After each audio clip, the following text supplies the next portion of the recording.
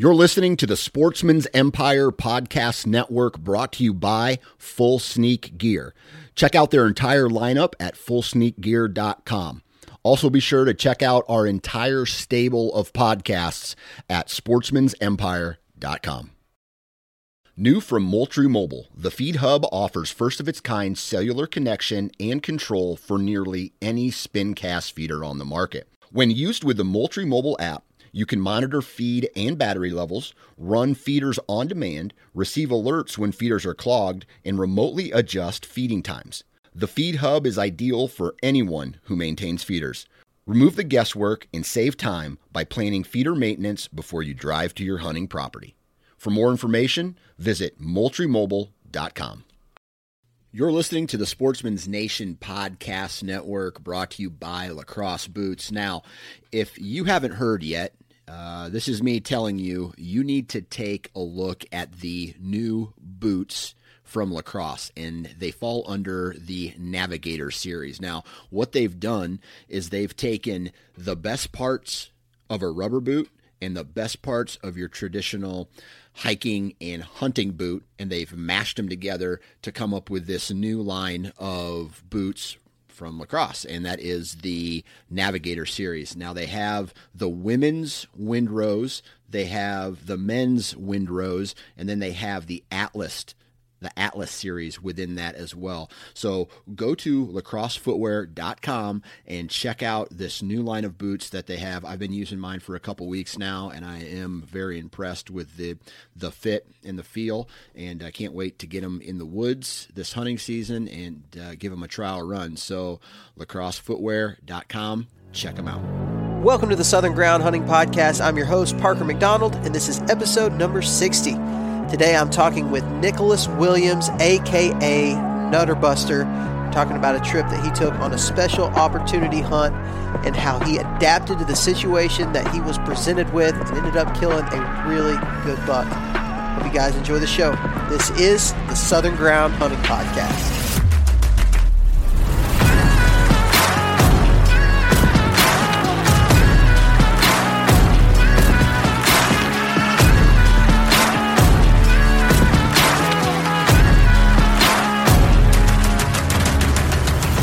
All right, welcome back to the show, everybody. I am riding solo today because Drew had a sick child, and he was planning on coming here and recording this episode with me, but due to sickness, he is not here. I'm also not feeling too terribly great, so I'm going to keep this as short as I possibly can. We've got a really good episode. I just got off the phone with Nick Williams. You may know him from his YouTube channel. That is the Nutterbuster channel, or from his presence on the Saddle Hunter Forum, on a lot of the saddle hunting Facebook pages and groups. He's a big presence on those pages as well. Super smart guy, and he had a killer trip on a special opportunity hunt that he took with his dad this past week. He has been on a streak, just killing deer every single day, it seems like. And we're going to talk about some of his tactics, specifically how you adapt and remain mobile in different situations. And this one, he went and scouted in October, and obviously October, the vegetation is totally different. There's a lot of different things about the land, and his hunt was in December. So he had to adapt and came away with him and his dad both killing 2 nice bucks. So we're going to talk about that. Before we get into that, I want to remind you guys that you can use the code Southern Ground on screegear.com for 15% off of your order.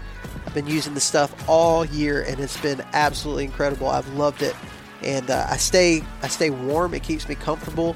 The biggest things that I was trying to do this year was reduce the amount of bulk that I had. I've been using bibs and big bulky jackets, and especially being in the saddle, that's just not really conducive to that style of hunting, and so I wanted to reduce that bulk, and Scree Gear was a really good option for me. And I'll tell you another thing that's been really impressive about it is that I go through a lot of briars. I briar bust like crazy, and a lot of the really expensive camo hunting apparel lines don't really work that well with briars. It'll pick, it'll tear, it'll rip.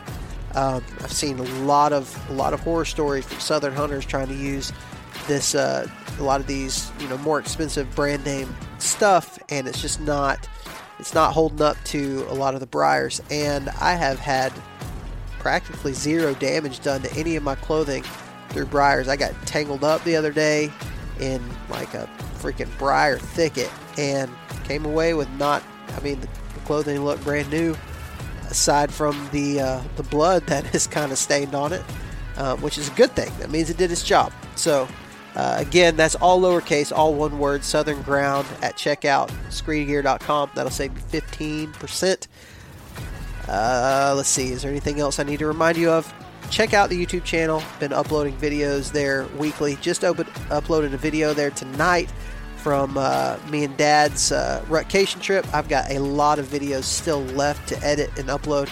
So the next couple weeks are going to be video heavy. Hopefully, I've got one more buck tag here in Alabama, so maybe sometime before the next podcast, I'll get to fill that. It's doubtful, but it's a possibility. And you can bet there's going to be a video there of that if I do. So check out the YouTube channel. That's the Sportsman's Nation YouTube channel. Other than that, check us out on Facebook, Southern Ground Hunting, on Instagram at Southern Ground Hunting. And that's going to be it. Let's get into this episode with Mr. Nick Williams.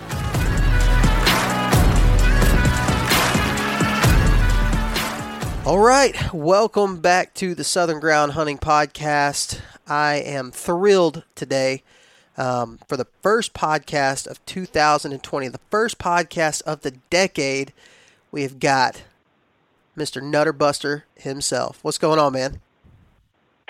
Man, not much. Just killing deer, and with an intro like that, I just want to say the rest of the decade, you got nowhere to go but up from here. If you interviewing me as the first podcast of the decade, so that's awesome. You could have a rosy future.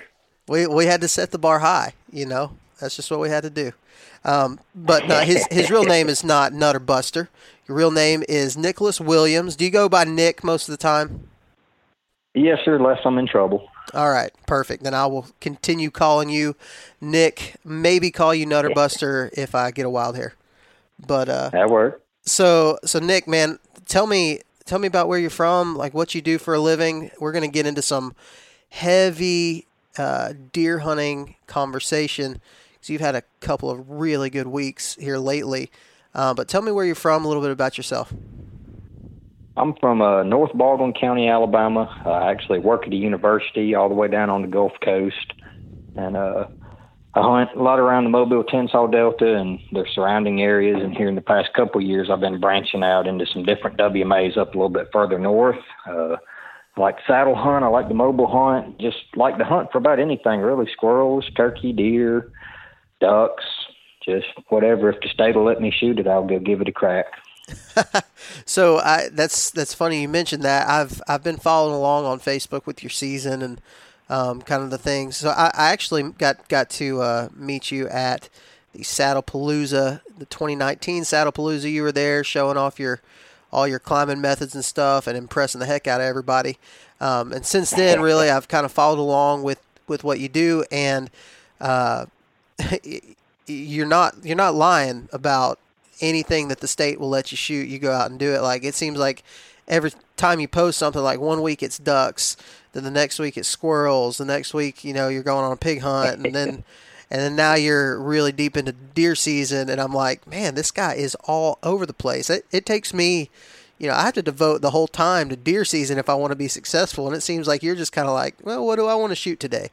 So that's that's pretty cool.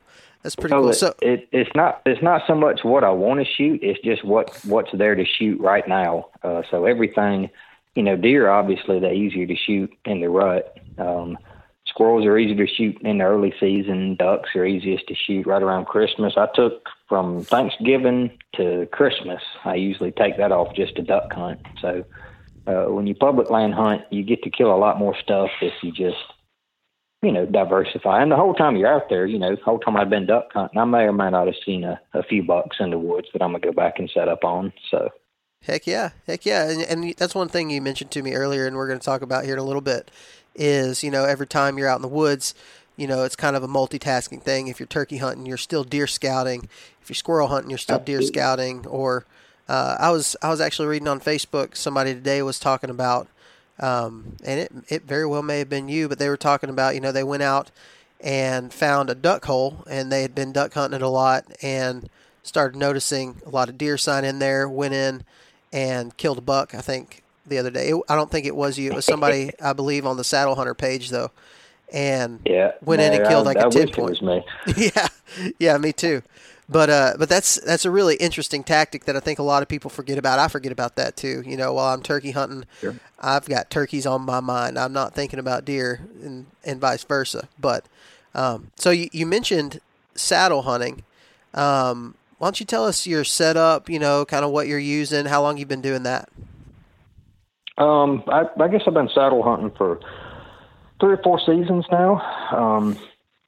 As far as what setup I'm using, last year I could have told you real easy. I had one saddle. I used it every time I went out. And then, this past year I kind of had an identity crisis because I met John Reed over at JX3 back in February at Saddlepalooza. And I got a JX3 that I hunt out of this season. I've been hunting out of my kite. I bought one of those over the summer to try out. And then I got on Pro Staff for Trophy Line.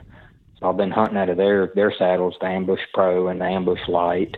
And I really just been trying to figure out what works for me. I'd like to get back to having just one system, but I've been climbing on bolts and squirrel steps, and now I got this Lone Wolf custom gear stuff that I've been playing with. So it seems like every time I hit the woods, I got a different setup, and it's fun. It's a lot of fun, and it's really impressive how much good stuff there is out nowadays. But it's when you gotta really pay attention packing stuff when you're switching out methods like that.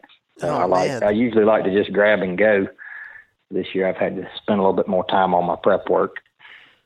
Dude, I can't imagine, like, you know, if I just change like a certain rope, you know, like if I change my tether or I change a carabiner, it throws my whole system off. I can't imagine changing a whole bunch of stuff like that throughout the season. Like that's pretty intense, man. I have noticed that, when you start following different people, especially on social media, keeping up with what they're doing, you kind of learn what their system is. You know, for you, the first time that I really saw you in action was at Saddlepalooza while you were showing off kind of the bolt system and everything that you were using. And that was super impressive. I was like, man, that's pretty dang cool. And so, I kind of figured that was what you did. Well, then as I got to watching your stuff and seeing some of your videos on your YouTube channel, I was like, man, what is this guy actually doing? Like, what's his go-to method? And it sounds like you don't really have one. Like, it's just kind of whatever you feel like doing that day. If bolts were legal everywhere, they're legal here around where I hunt. If they were legal everywhere, that chapter would be closed. They're perfect. When you can put a pound of gear in your pocket and use it to climb and as a ring of steps once you get up to height, that's awesome. When you can put your climbing method and platform in a cargo pocket. But unfortunately, some of these places I've been hunting, they don't always allow you to do that. And I've started to look like I got this coming year. I got a Sika hunt scheduled up north, actually, with Red Squirrel off the Saddle Hunter Forum. I'm going to go up there with him and Swamp Sniper, and they frown on that up there. And then there's a sandbar hunt in Florida that I'm going to put in for the drawing, and they kind of frown on puncturing trees. So it's everything's inferior to bolts in my mind, but I got to find a solution, and it's going to kill me. I might just go back to sitting on a stool like I used to back in the good old days. Yeah, I understand. I actually, for the first time ever, one of the pigs that I killed in Texas, I killed one pig with a knife, and then I killed another one with my rifle. And me and Dad just set up on the ground, and he sat in a chair, and I just was at ground level in my saddle, which was pretty cool. It was convenient, it was comfortable. Good. And it was great, honestly. But so it's interesting you're talking about, things that are legal and illegal on certain pieces of public land. I've actually got a screenshot of a Facebook message that somebody sent to the Alabama Department of Fish and Wildlife, or whatever that Facebook page is. And they said, hey, can we use spurs on public land in Alabama? And the answer was, you can absolutely use spurs. And I screenshotted it. I don't know. Have you seen that? Did you know that? So a couple years ago, I try to keep the biologist down here in my district and run stuff by him. And yes, I've always got the AOK. My understanding is that for the most part, they're more concerned. And I don't want to speak out of turn. I don't want to get anybody in trouble. Don't take Nutterbuster's word. Call and check with the DCNR before you do something. But down here, it seems that they're more concerned with people leaving stuff in the woods than they are with penetrating the bark. That's been my experience. So yeah, that's kind of what I gathered. I know for sure it's not legal to use like screw-in steps or anything like that. Right. On a lot of the places where I like to hunt. So, I mean, and that's what it seems more like. They're cutting a lot of that timber down, and right. You try running your machines over those screw-in steps. I'm sure that messes some stuff up pretty seriously. So I totally get it. Yeah. But I know for me, I have never owned a pair of climbing spikes, but I have tried them before, and I definitely see how those could be pretty beneficial as far as weight is concerned, for sure. Probably the next best thing to the carbon bolt system, like what you've been talking about. Right. And it may be something that I give a try next year. I've been using the Hawk Heliums. I modified them and use a 5-step aider, but man, those climbing spikes, whenever I see people just, carrying them in and it ain't hardly anything, it kind of makes me a little jealous. But I have grown pretty accustomed to my Hawk Heliums and that whole climbing method. And like I said earlier, man, like changing up things that I've already got kind of a perfected system for really messes me up. So, man, I don't know how you do that, man, for real. Like I said, I don't prefer to do it. Like when it's deer season, I like to just focus on finding deer. I don't want to think about, is my rifle sighted in? Do I have all the gear I need? I try to make everything as simple as possible. Yeah. But this year I've met, I've met a lot of cool people. Got to help some smaller businesses. That's what I love about the saddle hunting thing, is it's kind of where archery used to be back in the day, where you had a lot of innovation, a lot of small businesses doing a lot of real cool things. Used to pro staff and all that was a big thing in the archery industry. Now it's all kind of standardized. It's settled down. It's gotten a little stagnant. But with Saddle Hunter, man, there's small guys coming up with awesome ideas.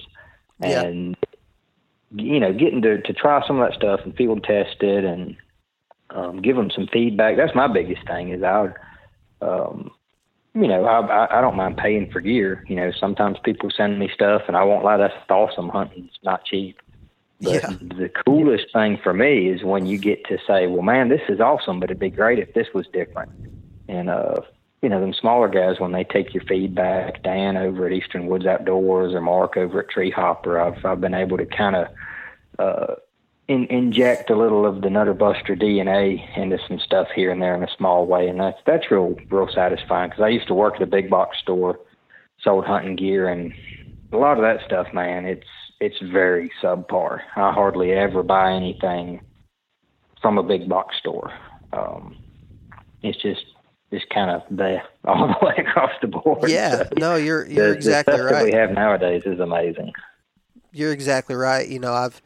That's kind of what I've noticed. And a lot of people, you go on like a big forum, especially Facebook. A lot of the Facebook forums we have. I don't know if you're a part of the Alabama Deer Hunters page, but you get people ask questions like, "What's the best camo?" And you get the answers that most people are using that they're buying at big box stores, which there's nothing wrong with that. There's absolutely nothing wrong with that. No, not a bit. But when you're asking for what's the best clothing to wear into the woods, a lot of your best companies are going to be those direct to consumer type companies, but you barely ever see those mentioned on those big, huge forums.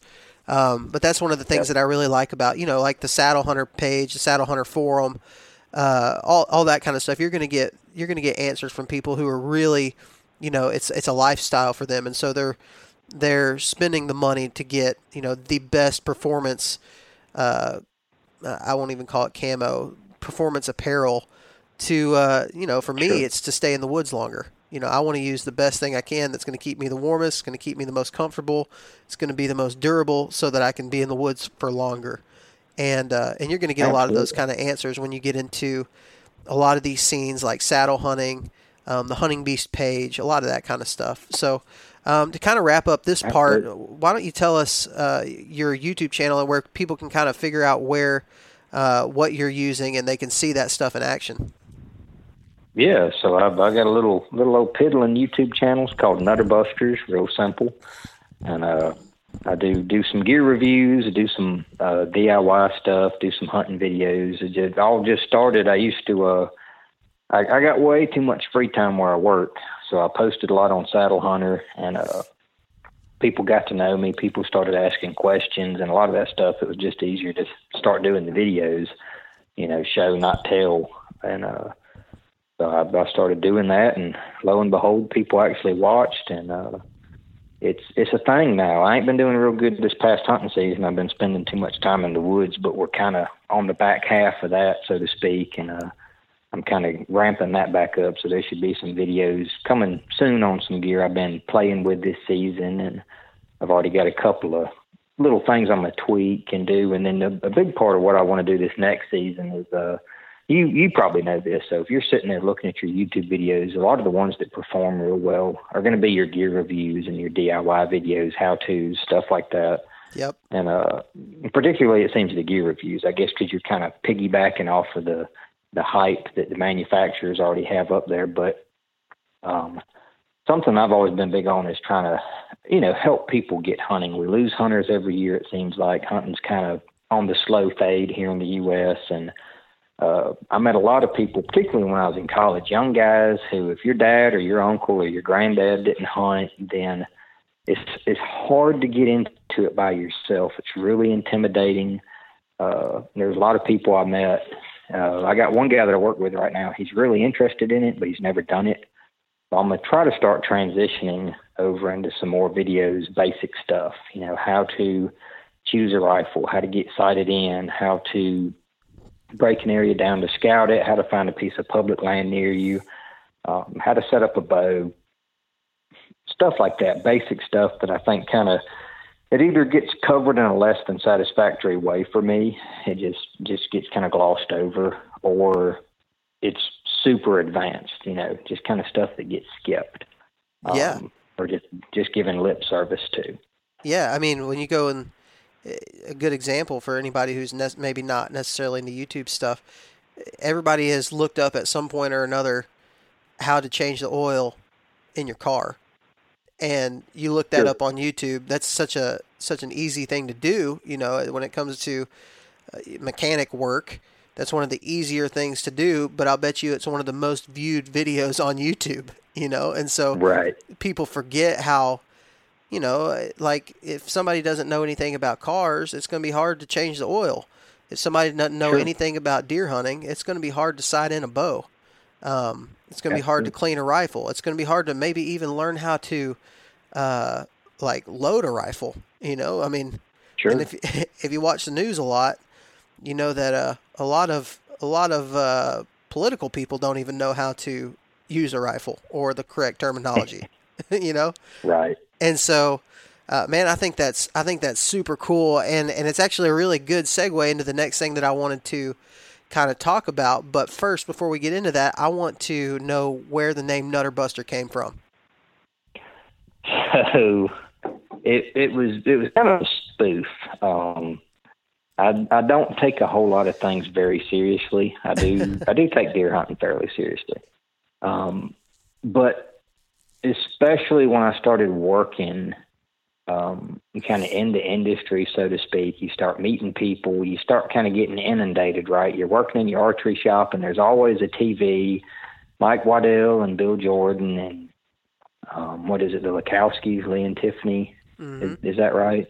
All those big names, they're always flashed up on their duck commanders. They got the skull face paint, super cool logos to heavy rock music. They're just so hardcore, man, and so cool, so very cool. And I could never take it seriously, man. That stuff would crack me up. So the nickname kind of come across. It was kind of a throw off. And I love Mike Waddell as much as the next guy. I used to watch a lot of his videos, but you got the bone collectors, right? It's tough, hardcore, got the skull logo. Well, I was squirrel hunting, and there are no, you got the duck commanders, you got the bone collectors. So I figured, well, we'd have the Nutter Busters, and it's just kind of a play. It's kind of a play on squirrel hunting. I may not be good for much. I'm not the world's best deer hunter, but I guarantee you, I'm on the right side of the bell curve when it comes to shooting squirrels. So that's awesome. I like that. I figured it had something to do with squirrel hunting, but. That's awesome. I like that. I didn't know the whole backstory on all that kind of stuff, man. That's hardcore. What you need to do is do an intro, basically just copy one of those guys' intro and just spoof it. I think that'd be awesome. It would be awesome. It would require that I take some time to learn how to edit and all that. If somebody out there in the wide world of the internet wants to volunteer to make me an intro like that, I will definitely use it and get a kick out of it. That's awesome. That's cool, man. I like that. All right. So the segue I want to talk about, you're talking about, really wanting to focus on getting new hunters into the outdoors. So how did you get started? Man, I kind of won the lottery. I got an awesome man as a father, got awesome family just in general, got an awesome mom, awesome dad. But my dad in particular, I didn't realize it until I started getting older, but he sacrificed a lot of time and effort and good hunting opportunities for himself to get me out there. So I don't remember my first deer hunt because I was going with my dad. I love my dad. I wanted to go anywhere that he went. So when he went hunting, I wanted to go. He loved me, so he took me. And I can tell you my first deer kill. I can tell you some of my early hunts, but I do not remember a time when I was not interested in chasing deer. Deer was kind of my first love, and then as I kind of got older, I started branching out into different stuff. Turkeys not so much, but I've gotten heavy into ducks the past couple of years. I got heavy into squirrel hunting, a little bit of everything, but it's just like I said, exposure to a family member who hunted. Yeah. It's hard to pick up. I got a lot of respect and admiration for adult onset hunters because that's a lot of bars to jump over. Yeah, man, I understand that. I've got several buddies who try to get into it, as adults, but it's really hard to balance a lot of the things that life throws at you as an adult. Yeah.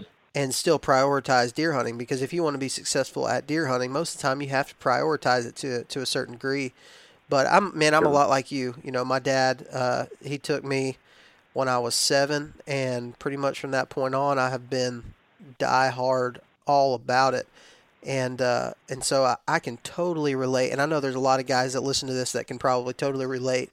But man, I don't know about you, but I see like a lot of people who maybe were raised that way, the way that you and I were, to love it, and they're not paying it forward to their kids. And, man, I just don't understand that. And I know it's hard, like, especially with our scene, public land, it takes a lot of time, a lot of effort, and you get very few opportunities at deer when they do come, and you've worked really hard for that opportunity. And so I understand that it's hard to prioritize taking somebody else, but man, Sure. when you look at what comes out of that, I saw that you actually were able to put your dad on a big buck, which is awesome. The payback that you get for that as a father, that your dad must feel and that my dad must feel, knowing that, hey, their greatest passion is something that I had a whole lot to do with, man. And I wish more people would see that and more people would follow that,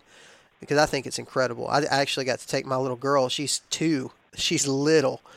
And I took her, when we were in Texas, I took her hunting for the first time last week, which was just, dude, I didn't care if we killed anything. She didn't care if we killed anything. We were just out there enjoying it. She shot a gun for the first time. It was one of those Gammo super high-powered pellet guns.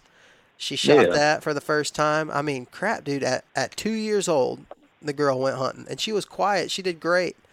And, man, I'm just hoping that she'll, that'll be a passion for her for the rest of her life, just because, it may have started because she wanted to do what Daddy did, but, man, I think that's awesome. So I have a lot of respect for guys like your dad and my dad who sacrificed that time that they could have been on their own and putting deer on their own wall, and letting us do it, because that's just incredible. Absolutely. And it's like I said, it wasn't until I got older and started having some success on my own, started killing deer, and I got to thinking about it. I would take some buddies with me, and if you're taking a new hunter, especially if you're taking them deer hunting, your odds of success just plummeted through the basement and out the bottom of the foundation. Like you're most likely, if you're taking somebody, and I've took people that before I took them, they'd never shot a firearm. So you got to take them to the range, make sure that they know the basics. They're not going to shoot themselves or you. And you take somebody like that, and you're just not going to see any deer on public land. It's just your odds go down. They're slim as it is with just you out there, thinking you know what you're doing. But so, it's one of those things, and the individuals that I take hunting, I want to pass it on. I'm passionate, but you're just sacrificing it. And then to think about taking a kid who, when I was little, I was good. I will say this, I've talked to my dad about it, and he said that I was more into it than the average bear, so to speak. I know I was more into it than both my sisters. I always, even when I was young, if I got told we won't see any deer unless you sit still and be quiet, I tried my hardest to sit still and be quiet as long as I could. But, you're giving that hunt up. That's it. You're not killing any deer. And that's mighty hard to do. And to be able to, as we got older, we started hunting together, and you get a little synergy. And I think we both shot deer because of each other. And especially this past weekend, to be able to go up there and put my dad on, that was his personal best buck. That's awesome. Any way that you measure it, that was his best deer. And for me to be able to go up there and do the scout and put him on it, draw the tag, put him on it, that meant a lot. That made me feel real good. That's cool, man. That's so cool. I do wish more people would see that and see kind of, the relationship. If you're anything like me and my dad, we have a best friend type relationship now that I'm an adult. He's the first person I call when I'm out of the woods by myself. He lives all the way across the country. He lives in Texas. I don't get to see him. We don't get to hunt together a lot, but man, you can guarantee we're texting the whole time we're in the woods together. And that's because he took me, and so I think a lot of guys would benefit greatly from doing that, and kind of just kind of lighting the fire in their kids, so to speak, like what my dad did and what your dad did. So let's talk about that, dude. So you drew this hunt, a special opportunity hunt this past week. Just kind of, I don't even know where to start on it. You've killed so many freaking deer in the last week and a half or 2 weeks. I don't even know where to start. You know better than me. So just start talking, man. Let's talk about it. Man, the SOAs. So this was the first year I put in for them. And I mean, you talked about it a little bit, the odds, anytime that there's a draw, just that element of, well, maybe it'll happen, maybe it won't happen, versus you can focus on your local WMA where it's going to happen. The WMA is down here. I got a lot of experience with them. I kill deer on them. It's safe. Mm-hmm. But I started looking at these SOAs, started looking at the deer that they came off of. I started looking at the Boone and Crockett and the Pope and Young records and the counties that these SOAs were in. I'm like, man, that's just better habitat. And that's a big thing for me. I think everybody, if you got money for private land or if you're stuck with public land, I think a lot of people would be better off to abandon that backyard honey hole and go hunt a good piece of land. For example, this SOA was in Dallas County, Portland Landing, used to be owned by Mossy Oak Corporation. Phenomenal chunk of land in a phenomenal part of the state. A lot of record book bucks come off of it. You want to know how many record bucks came off of Baldwin County? They were recorded in the Pope and Young and Boone and Crockett records. Take a guess. I'm going to say, well, I'm not going to guess because I think I know. I'm pretty sure. Isn't it like 1 or 2? It's like No, something. 0. Oh, 0. So at the World Deer Expo this past year, they had a map of all the counties and those numbers and stuff. And I remember it was low down there. Yeah, there's Baldwin County. There are, and now they kill, don't get me wrong, like I got friends that farm around Summerdale, Robertsdale, stuff like that. They got private land that's been in their family for generations, and there are big deer in Baldwin County, and there's a lot of people that shoot book bucks that don't enter them. But when you're looking at one county and it's got 0, and you're looking at another and it's got 100, maybe you should go hunt that county that's got 100. And a lot of these SOAs, they're just very good quality land, so I put in for them with low expectations, figured worst thing that could happen is you said no. Right. You know, I didn't get drawn for them. It doesn't cost you anything to put in for them. Very little effort on your part. You log in, you hit some buttons on the computer, you put in, and lo and behold, I got picked for Portland Landing, which would have been my choice. If they would have just said, hey, pick from any of them, that's what I would have picked. And then I got picked for Zone 16, which they've recently acquired. And I think talking with the guys up there until this year, I think this was the first year that they let you do the SOA draw hunts for it. Before that, they just did the mentor hunts up there. So I won the lottery in the best way possible. I'd rather win that than the Powerball, have a good deer hunt for the weekend. Heck yeah. So got that. Waited on the emails for them to send you the package. I went up there, scouted, burned 2 days up there, and really, to be honest, it would have been worth going up there even if I hadn't had the chance to hunt it, just to get to scout it. And just a side note, I like this. I mean, you had this conversation. You don't want to talk about your local honey holes, your WMAs, but the cool thing about the SOAs is I've been drawn for it. I killed deer. The odds of me hunting it again are pretty low. Yeah. So you can talk about it, which is nice. Because usually if you're a public land hunter, you don't talk about your honey holes. Mm-hmm. But, man, I saw in 2 days of scouting up there, I saw 5 rack bucks. I stopped counting how many does I saw, and I stopped counting how many pigs I saw. It was over a dozen of each. Wow. Saw more deer walking around with a compass and a map up there in 2 days than I usually see all season. So what was it like? Put in to do. What time were you being able to scout this? Like, what time of year was it? They do a designated scouting day up there, and I think you get different weekends that you're drawn for, but all the hunts, they have one scouting day. I want to say it was like the first week of October. It was right before deer season started. Okay. So, I gotcha. So that's a pretty decent time, I guess, to get to scout. Well, not necessarily, because it's still pretty green, and a lot of the habitat it changes by the time you actually get to hunt it. So I'm sure, did you notice that making any difference in where you were able to set up versus what you were finding when you were scouting? Well, so the thing up there, I guess the short answer is yes. There was a difference. The areas that I was hunting, I did not kill deer off the areas that I'd scouted, put it that way, but knowing the property was valuable. Up there it's very different. The deer aren't pressured at all. I think there were like 2 weekends where that property got hunted before I hunted it, which is outstanding. Unless, it's right on the Alabama River, so I'm sure they fight off their fair share of poachers down there. Right. But legally on the books, there was very little pressure there, so you wouldn't think it would change, but it does. It always changes in my experience. Deer, all that deer sign means is that there used to be deer there. There was a deer there yesterday. So yeah. It changed, but just knowing in general, knowing where the oaks were, knowing where the pines were, the bedding areas, the feeding areas, the general corridors, being able to look at old rut signs. They hadn't really started rutting when I went up there. The young bucks were making scrapes. But the areas that I had the most hopes for when I went back and looked at them, they were not as impressive. And then there were some new areas where they had changed a good bit.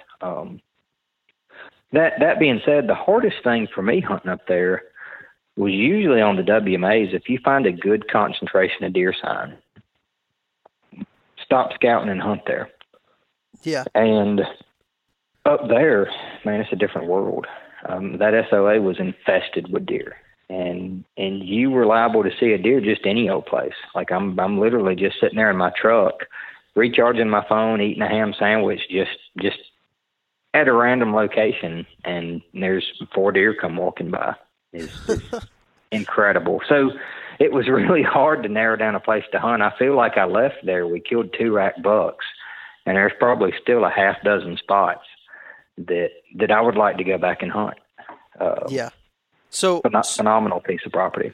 So when you're scouting, you mentioned, really looking for I think you mentioned, I know you mentioned it when we were talking earlier, but trying to find the best concentration of deer sign. And one of the things we talked about was trying to find actual deer.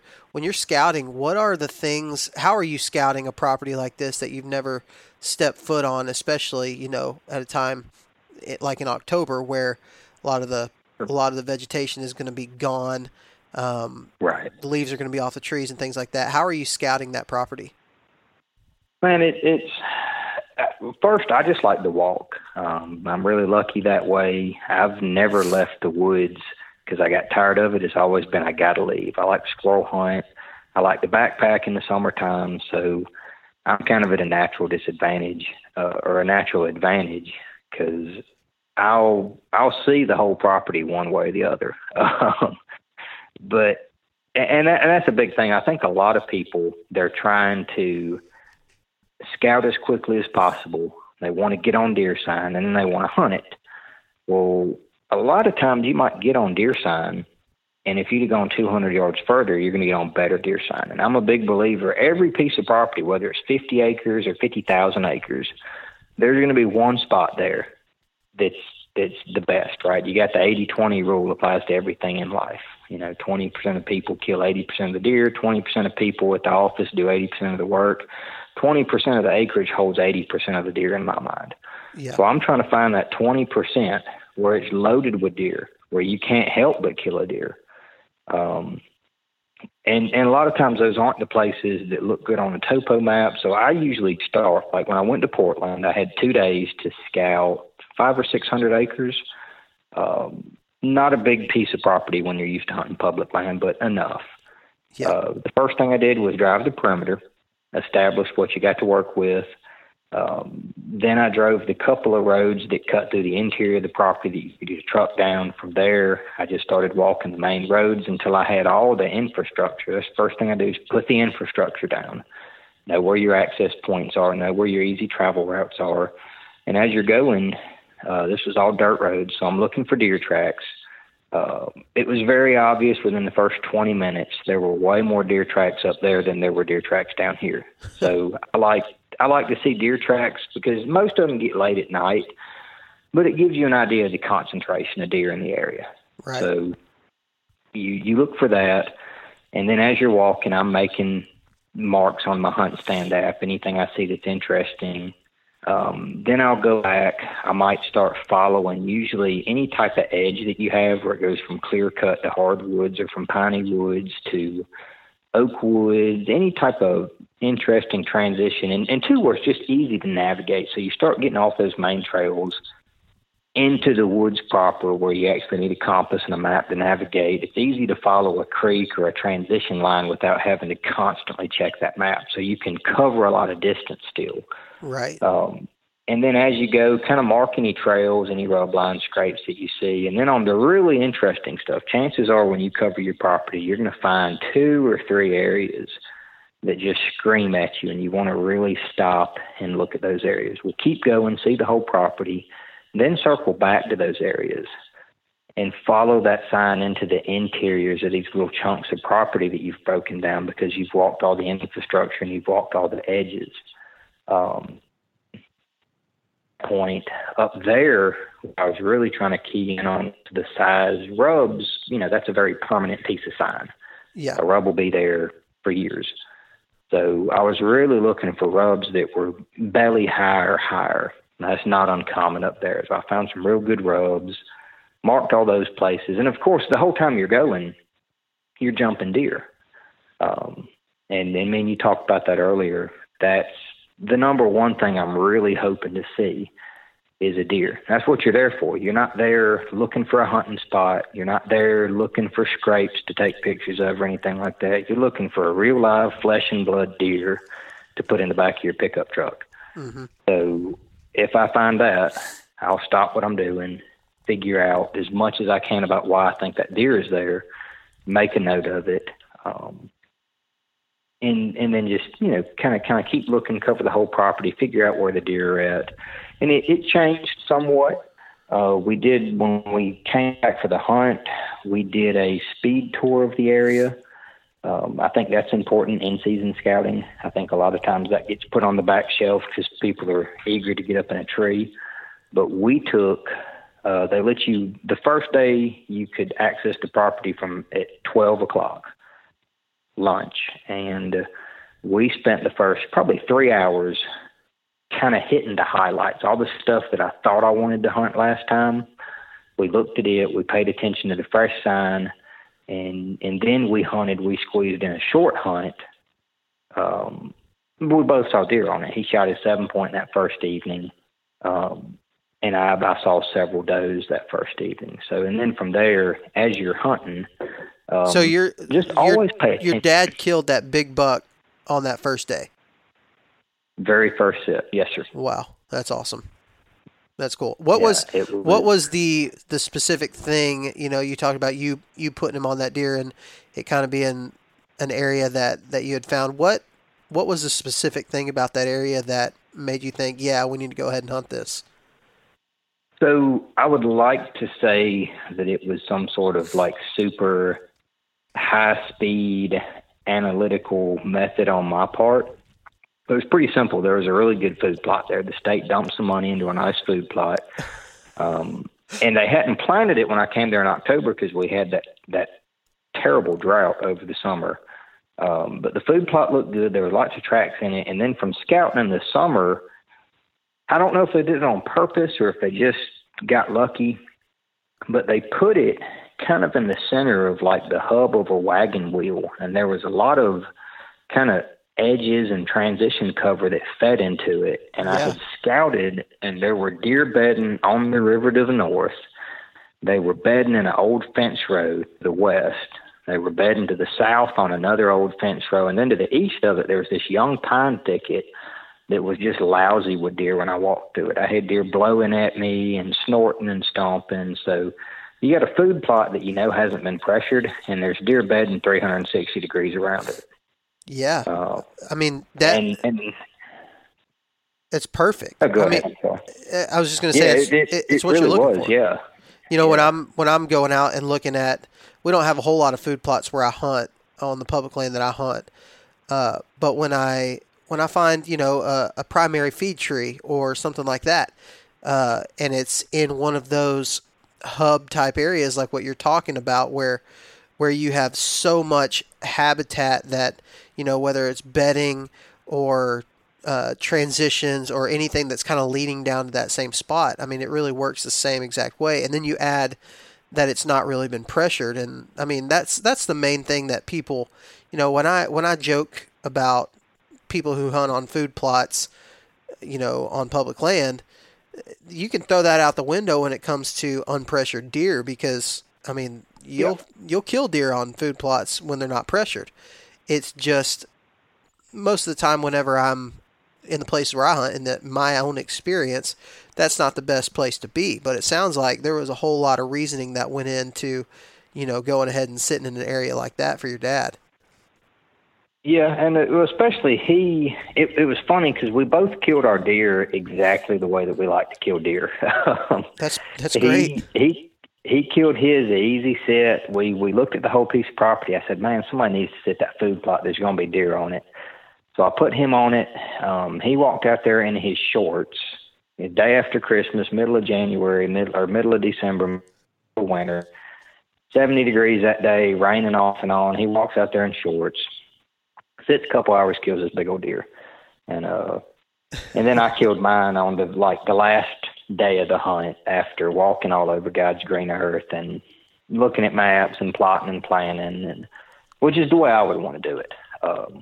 But yeah, as far as pressured deer, that was pressured versus unpressured. That was my hardest thing, was to get that out of my head and say, look, this ain't Kansas, so to speak. You're not in Kansas anymore. This isn't your usual day-to-day hunting. They're not rutting. They're not really hitting these scrapes and rub lines. There's no reason for them to hold up in these little honey holes.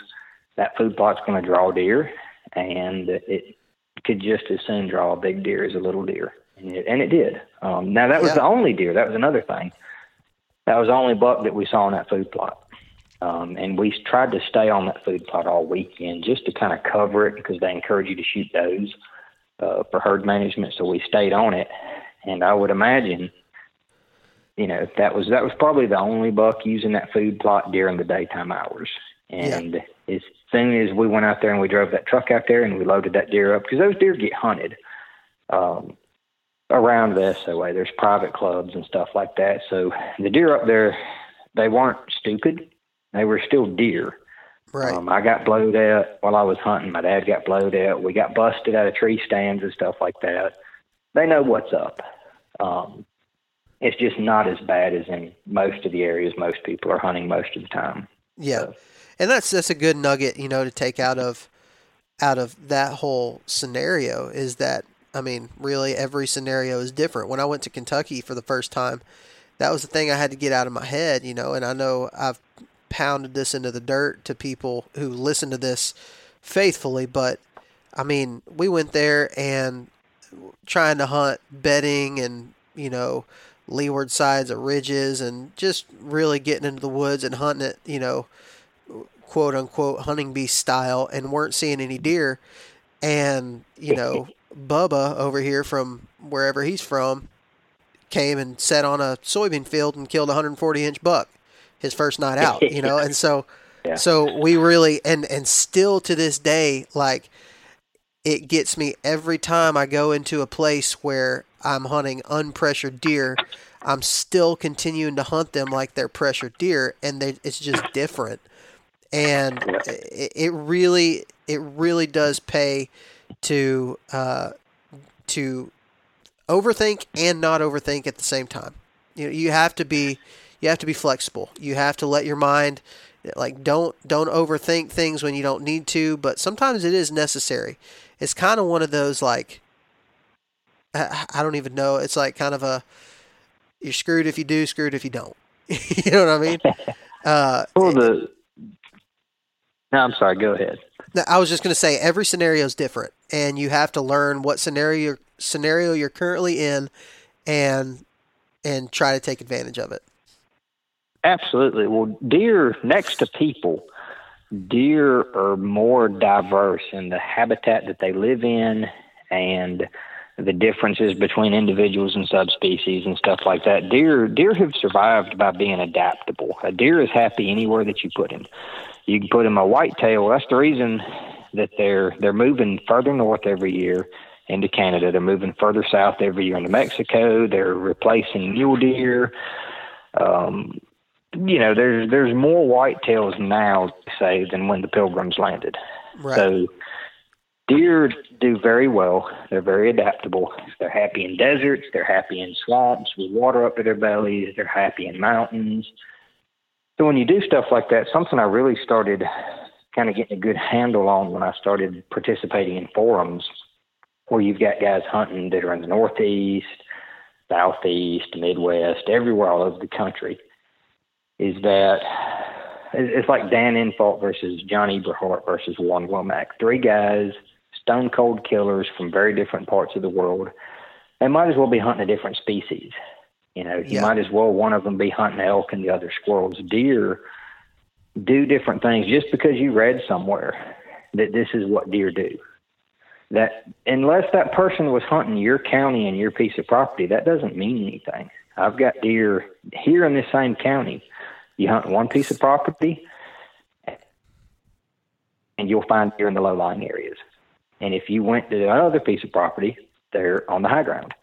It's just what deer are doing in that particular area. Deer don't read books on deer behavior.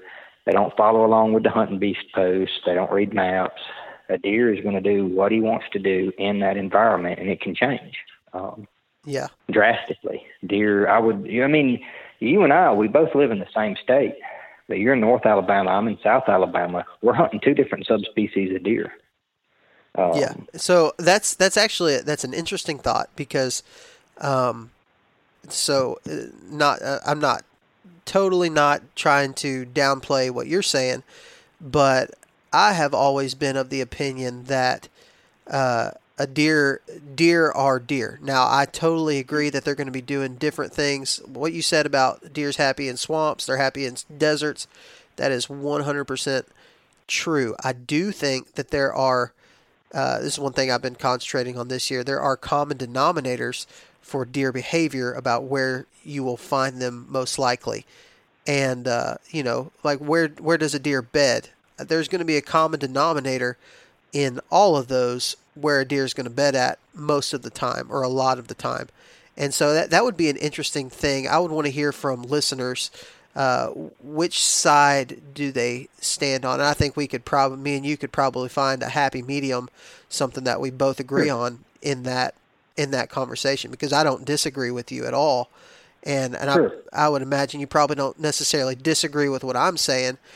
But go to the Southern Ground Open Forum. If you're listening to this, go to the Southern Ground Open Forum. And I'm going to start a discussion on this, on deer behavior versus the region that they're in or the habitat that they're found in. And check that out. I'm going to do it as soon as we're done recording this. And hopefully we'll get a good conversation started. That's good, though. I mean, those kind of conversations are the ones that make people better, I think. And, Absolutely. You talking about that, man, that's very interesting. And it just kind of goes back to every scenario is different. Well, and before we move on, I know we still got some ground to cover, but I want to say I agree with you, and I maintain my position. They're not mutually exclusive. So a deer is a very simple animal. All that they want to do, they're a prey species. So they want to not get eaten. They want to keep their bellies full. And then for like that little magic period of the year called the rut, they would like to reproduce. Yep. That's all that they do. They don't worry about a paycheck. They don't worry about moving up in the world. They just want to eat and not be eaten. And then they want to make sure that they continue their species. So they're going to do that. They're going to bed in areas where nothing messes with them.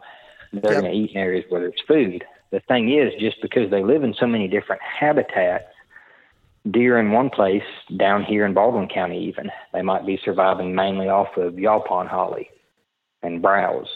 In another area, they might be almost exclusively eating acorns. And those different, the plants that grow there, the soil types, the easy travel areas where you're going to find that bedding area, it's going to vary just because it's like two people are the same. Most people want the same things for themselves. You and I want the same thing for the most part that anybody else listening to this podcast listens to. But an individual from Mobile, Alabama is going to be a very different individual in some ways than somebody from Chicago, Illinois, or from New York City, or from Beijing, or from Paris, or, that's kind of what I'm getting at. There's going to be I agree. Little differences there.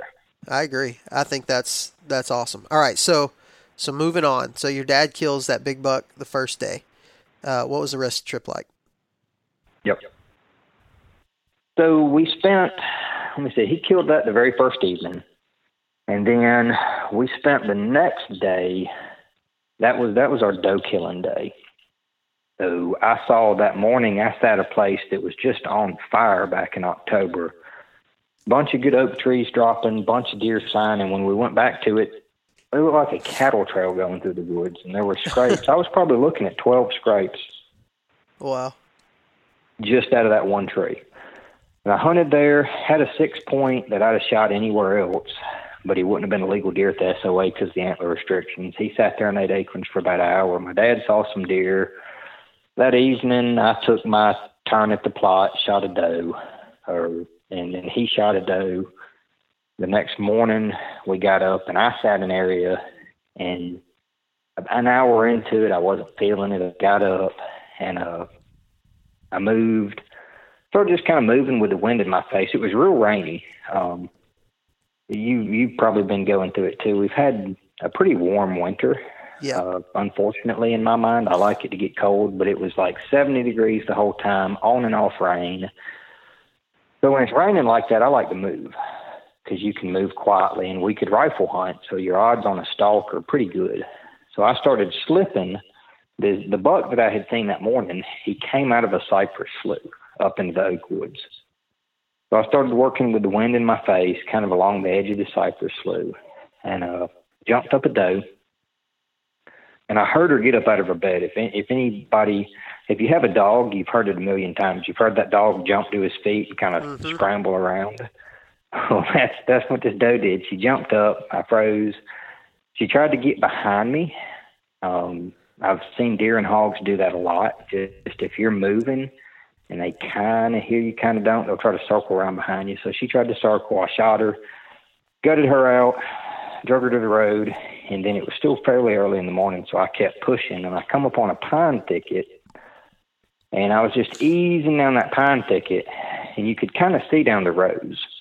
Planted pines, they're nice that way. So I'd walk a little bit, look down the row, walk to the next row, look down it. And as I was walking, I saw a deer coming, and it was a doe, and then behind her came two bucks, and I settled my crosshairs on the shoulder of the bigger buck. And I could see four on one side. Almost shot him, didn't. And, then I was fired up. I'm like, man, I've done killed a deer. I've done seen these 3 deer walking in this thicket. Like, this is it. Because we hadn't been seeing, since Pop had killed his deer, we'd been seeing smaller bucks, little 6s and 4s, stuff like that, small 1.5-year-old bucks. And we just weren't seeing the big bucks. I was like, they're on this property somewhere.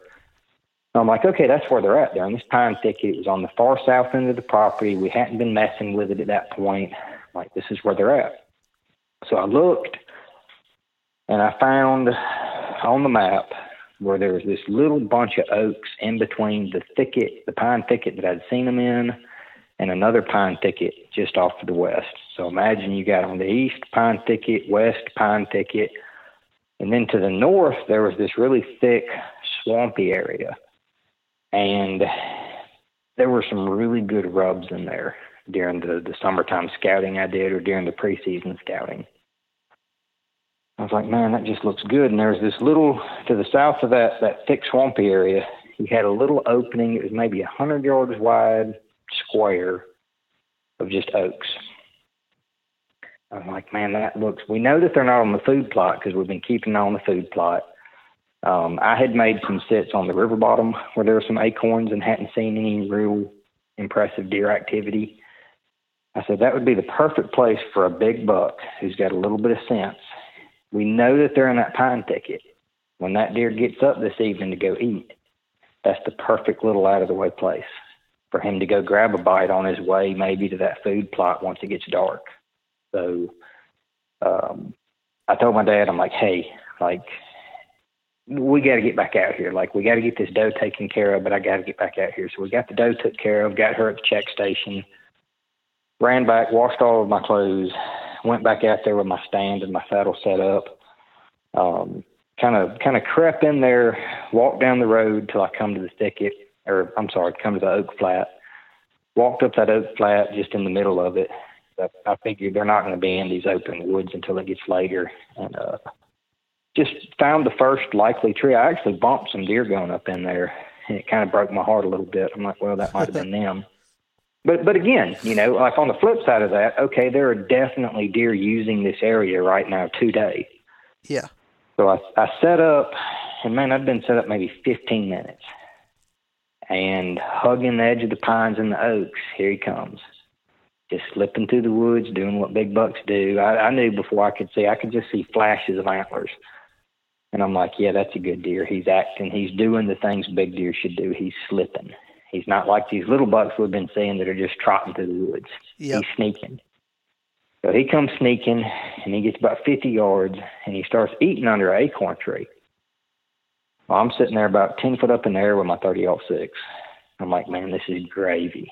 And I took a good long look at him, and I figured he was probably a legal deer, and we were getting up on the last day of the hunt. I said, I'm going to shoot him. That's just too cool. Me and my dad were both going to limit out, shoot our bucks, double up, and settled the crosshairs on him while he was sitting there eating acorns, pulled the trigger, and it goes click.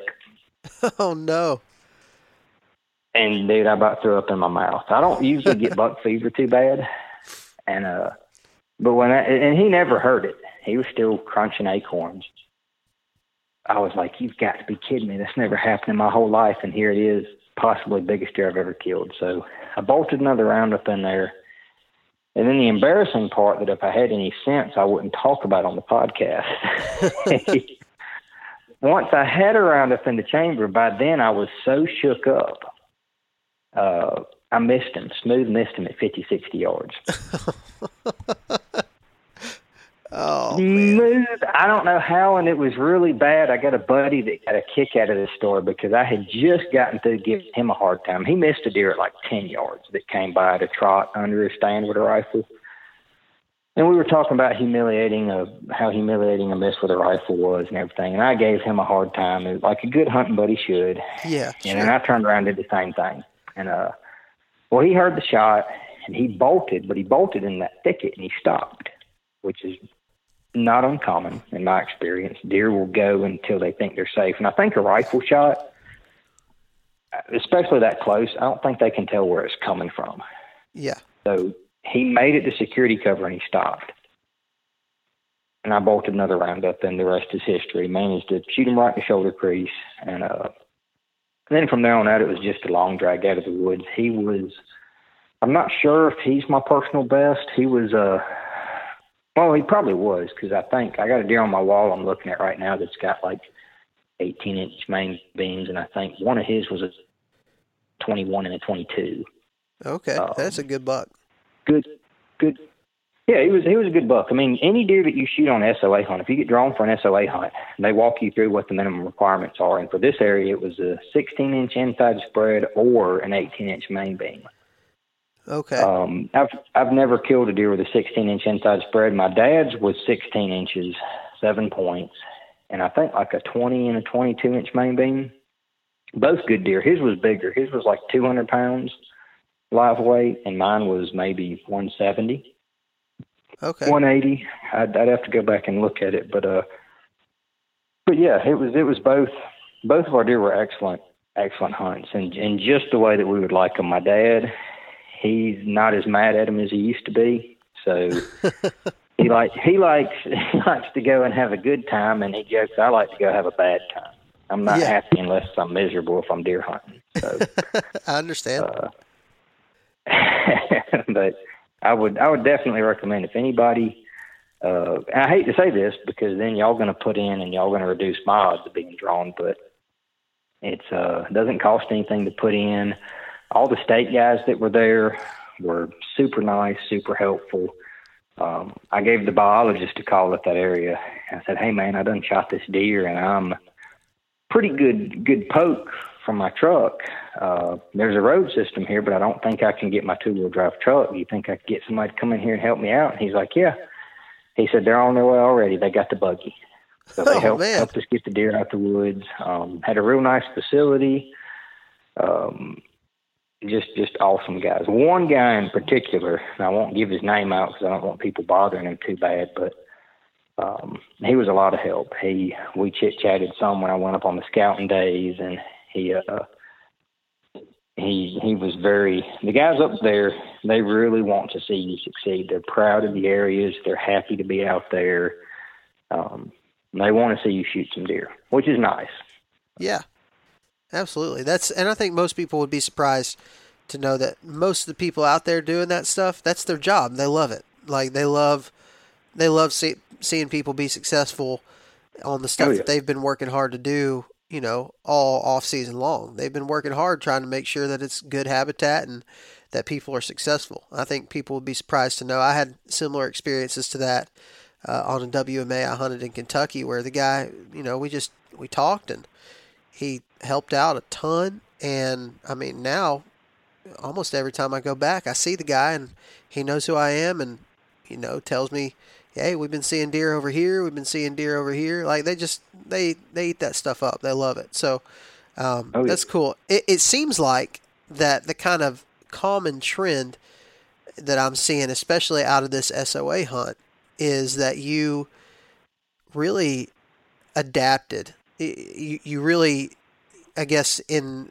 a term that deer hunters like us and people who are listening to this would recognize, you were extremely mobile. You went in, scouted, saw some things that you liked. I'm sure saw some things that you marked off the list. And when you got there to hunt, things were a little bit different.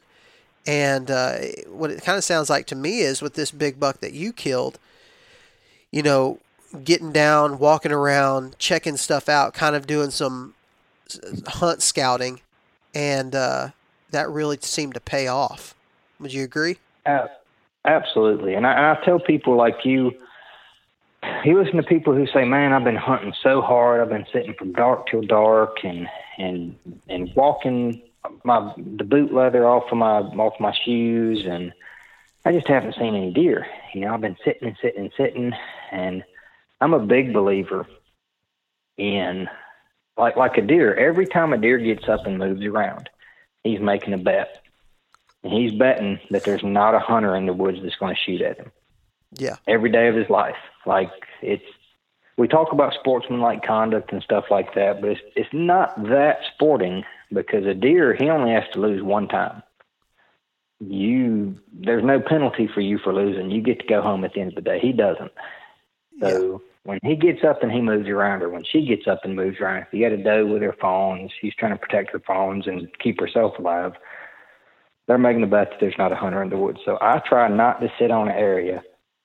I've gotten better since I started doing this. I won't sit in an area unless I feel comfortable. I imagine myself that there's a man in a mask sitting back at my truck, and if I come back and I haven't at least seen a deer, he's going to shoot me in the head.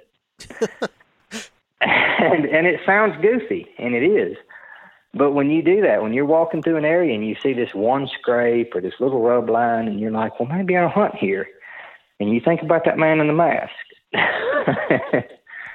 And you keep walking a little bit further, because you're like, I don't know. I don't know if I want to settle for maybe. So I try not to set up in an area unless I'm about 90% sure that there's going to be a deer come through that area. The droppings got to be fresh, the tracks got to be fresh, or I've got to bump a deer and feel like that area has the potential to hold more than that one deer. And, so how many times would the man in the mask have shot you in the head by now? Oh, I'd have been dead probably the first weekend deer season. I would not be a very good deer. It's lucky that they don't live that long and we live a real long time. Because if we didn't live, but as long as the deer does, I don't think we'd hardly ever get the experience and the time in the woods. They're there 365 days a year. Doesn't matter if the weather's right or the moon's right. That deer's in the woods. And he's on his A game constantly. He has to be. Yeah. Or he ain't going to be there anymore. Especially if the deer hits 4.5 years old. He's had people gunning with him since he sprouted antlers here in this state. And it was a legal deer to kill. He's had people gunning for him. And I don't agree with people who say that big bucks are smart. It's an animal. It's not even a carnivore. It's a prey animal. They're not that smart. It's like a goat. They're not even as smart as your dog or your cat. But they are, in their own way, they're very effective at doing what they need to do to survive. They have, if you ever read Dr. Bob Shepard, I'm a big fan of him. He says they have very simple but very effective little brains. Yeah. They're just geared towards keeping them alive another 24 hours. That's it. Yep. That's so true. I do think one of the things that I'm going to take away from this podcast is the man in the mask waiting at the truck. I have kind of my own version of it. It's not quite that violent, but I do have a thing. This year I haven't had a whole lot of sits where I haven't seen deer, and so I didn't see a deer. What was it? 2 days ago I went. It was New Year's Eve. And I didn't see a deer that morning. I was like, well, crap, it looks like I'm not eating lunch today because I'm not about to not see a deer on this sit. I'm going to sit all day, and I wasn't planning on it. And so I ended up getting down and walking, and just walking basically until I saw a deer. So that way I could say, hey, I saw a deer today, and I ended up missing a doe. It was the last day of doe days in this zone, and I missed a doe at like 200 yards. So it was a free-handed shot. But still, I saw a deer. So the man in the mask wouldn't have shot me that day. That's it. And that's like this evening's hunt. So I've been on a pretty good streak this week. Killed some does and killed that buck up at Portland. Killed a deer up at my lease yesterday. Killed a 6-point. And then this evening, we kind of took an early out at work. My wife hasn't been feeling great. So I dropped her off here, made sure she was took care of, and I went to hunt a local Forever Wild property. And I scouted it pretty hard in turkey season and found some good spots. But like we've talked about, you're not looking for a good spot. You're looking for a deer. So these spots that look good in turkey season, they didn't look that great no more. So I kept walking until I bumped a deer out the clear cut. I said, okay, well, this is where the deer are today, January 2nd, 2020. There's at least one deer. I'm not seeing just a whole lot of sign, but there's a deer here. And where there's one deer, there's usually more than one. So I sat up on it, and sure enough, right around dark, here comes a doe right there at that tree. That it didn't look like anything on the map. Wasn't an area that I'd scouted before, but she was in that same area and got to shoot her. That's the thing. Look, don't be satisfied unless you're on deer. You're there to kill deer, find deer. You're not there to take pictures of tracks. You're not there doing a scientific study on the number of scrapes per acre in an area. You're looking for a flesh and blood deer. Like that's what a win looks like, is you found a deer. Yeah, I mean, man, I can think of several things that I've heard people say, videos that I've watched, podcasts that I've listened to, that little phrases like that have really stuck with me every single time I'm out. I'll give you a good example. I watched a video that Garrett Prawl did, and I can't remember where he was hunting at. It seems like it was when he was hunting North Dakota, maybe, or something like that. And he ended up shooting a big buck on that trip. But one of the days he was out and he was about to hunt an area that he had scouted on a map, I think. And he got in there and realized, man, even if a deer is here, I'm not gonna see it because it is just too dense in here. It's too thick. Probably a deer won't even move through here. And it was late, and he was like, I'm gonna go hunt another spot where at least I have a chance of seeing a deer. That little part of that video really stuck with me when I go into an area that I've scouted, that I've had my heart set on, and I get there and it really sucks. I would rather be late to a spot and see deer, be late to a spot where the deer live, than be on time to a spot where deer are not. And absolutely, man, those little things like that have really stuck with me. And I think what you're talking about, you're there to kill deer. Don't be satisfied. And I can see a lot of people are going to hear that, and it's going to stick with them for a long time. And man, I do really like those little things like that. That's why I keep coming back to podcasts. That's why I keep learning. I keep trying to listen to people like yourself who are having a whole lot of success and seeing what are the things that make them successful. And I would venture out to say probably, and you can answer this, that thought in your mind is one of the things that makes you pretty successful. Part of the 20%. Well, and I tell people all the time, I joke around, and I'm not a Warren Womack or a John Eberhart yet, but by the time I get as old as they are, I fully intend to be. So it's still a work in progress. But yeah, and it's something that has been said to me a lot just this season. So I've started doing it several years back, but this year in particular, I got one buddy who has a pretty good track record shooting big bucks, and he says, man, killing deer is easy. You just got to hunt where they live. Yeah. He's like, if you're not kidding, he's like, that's it. That's all there is to it. Like, forget everything else. Forget the camo patterns or whether you're hunting out of a saddle or all these tactics that you read about, and he's right. And that's something I know we kind of touched on Dr. Shepard. He's an Alabama guy who's got a book that makes a whole lot of sense. And he says that's the number one thing that you're looking for is quality whitetail habit. Where do the deer live? And I would much rather be a mediocre hunter who has access to quality habitat than be the best and smartest and hardest working hunter in the world and be hunting an area where there just aren't that many deer or aren't any deer. And there's areas, there's some public ground, there's some private ground. There's areas I've walked where you walk in, you're like, man, it's just a ghost town. There ain't any deer here. And it might be 15 minutes from your house. It might be super convenient to you. It might be pretty woods, might have a nice food plot on it, nice shooting house, whatever the case may be. But if there aren't deer there, keep looking. And that simple thing, just hunt where the deer are.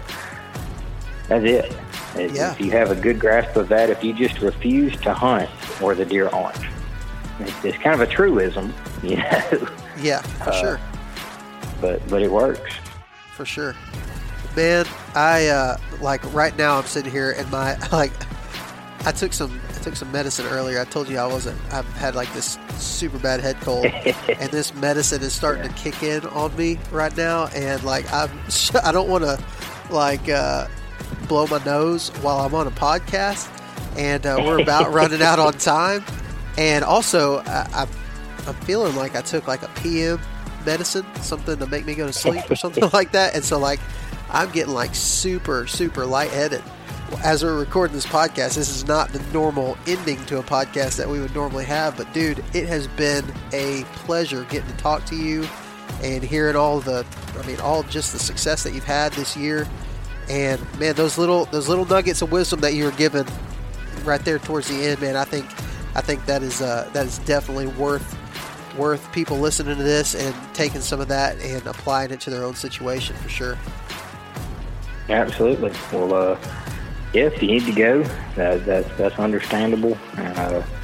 You were mentioning earlier the year was over. Our rut down here seems like it goes till about turkey season. We're not even started yet. So yeah, if you want to come poke around down here, I know we're a couple hours away, but come on, we got a place to put you. We got air mattress. Heck yeah, man. Well, like I said, it's over where I hunt, but I'm not giving up yet. Like I've got a whole state still that a lot of it still seems to be kind of like what you're talking about, where the rut. I have actually killed a buck not too terribly far from here chasing does on the last day of the season several years ago. So that February season, that was about the best thing that DCNR has done in my lifetime, because I've killed deer or at least seen bucks chasing every year since they implemented that season. Heck yeah, dude. I'm excited about it. I know a lot of guys listening to this are in that same situation where going through November and you're watching, all the Facebook pages, people killing bucks, and the rut's hot and heavy here, hunting in, Midwestern states or whatever.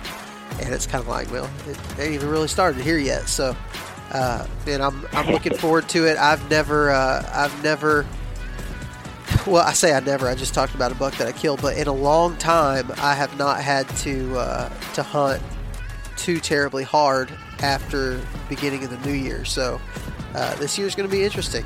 It's going to be interesting. But man, I do appreciate you coming on the show. One last time, tell us where we can find out more about you on YouTube, on social media, anything like that. Yeah, I got a YouTube channel. It's called Nutter Busters, and then if I'm not really active a whole lot on social media or on the forums, but I do tend to be on the Saddle Hunter forum every day, and that's my handle there. It's Nutter Busters. So if for some reason you would like to hear more of my rambling, that's going to be where you find it. Perfect, man. Well, thanks for coming on. Absolutely. All right. I hope you guys enjoyed that episode as much as I did. Nick, again, appreciate you coming on the show. Appreciate everything you said, man. Those little things that you were talking about, like I know it's kind of funny, but the man in the mask that is waiting at the truck, and if you don't kill a deer, he's going to shoot you in the head. Like I've heard those type of things before, and they've stuck with me for the rest of my life. And those type of things are what make me a better deer hunter than I used to be. And man, I appreciate you sharing that. Congratulations on an awesome season. Guys, if you listen to this, make sure you check out Nutter Busters' YouTube channel. Lots of great content coming there. and I think you're going to enjoy that. So, and I ain't got nothing else for you guys. If you're going to be in the woods, remember that God gave you dominion over the birds of the air, the fish of the sea, and the beasts of the earth. So go out and exercise that dominion. We'll talk to you next time.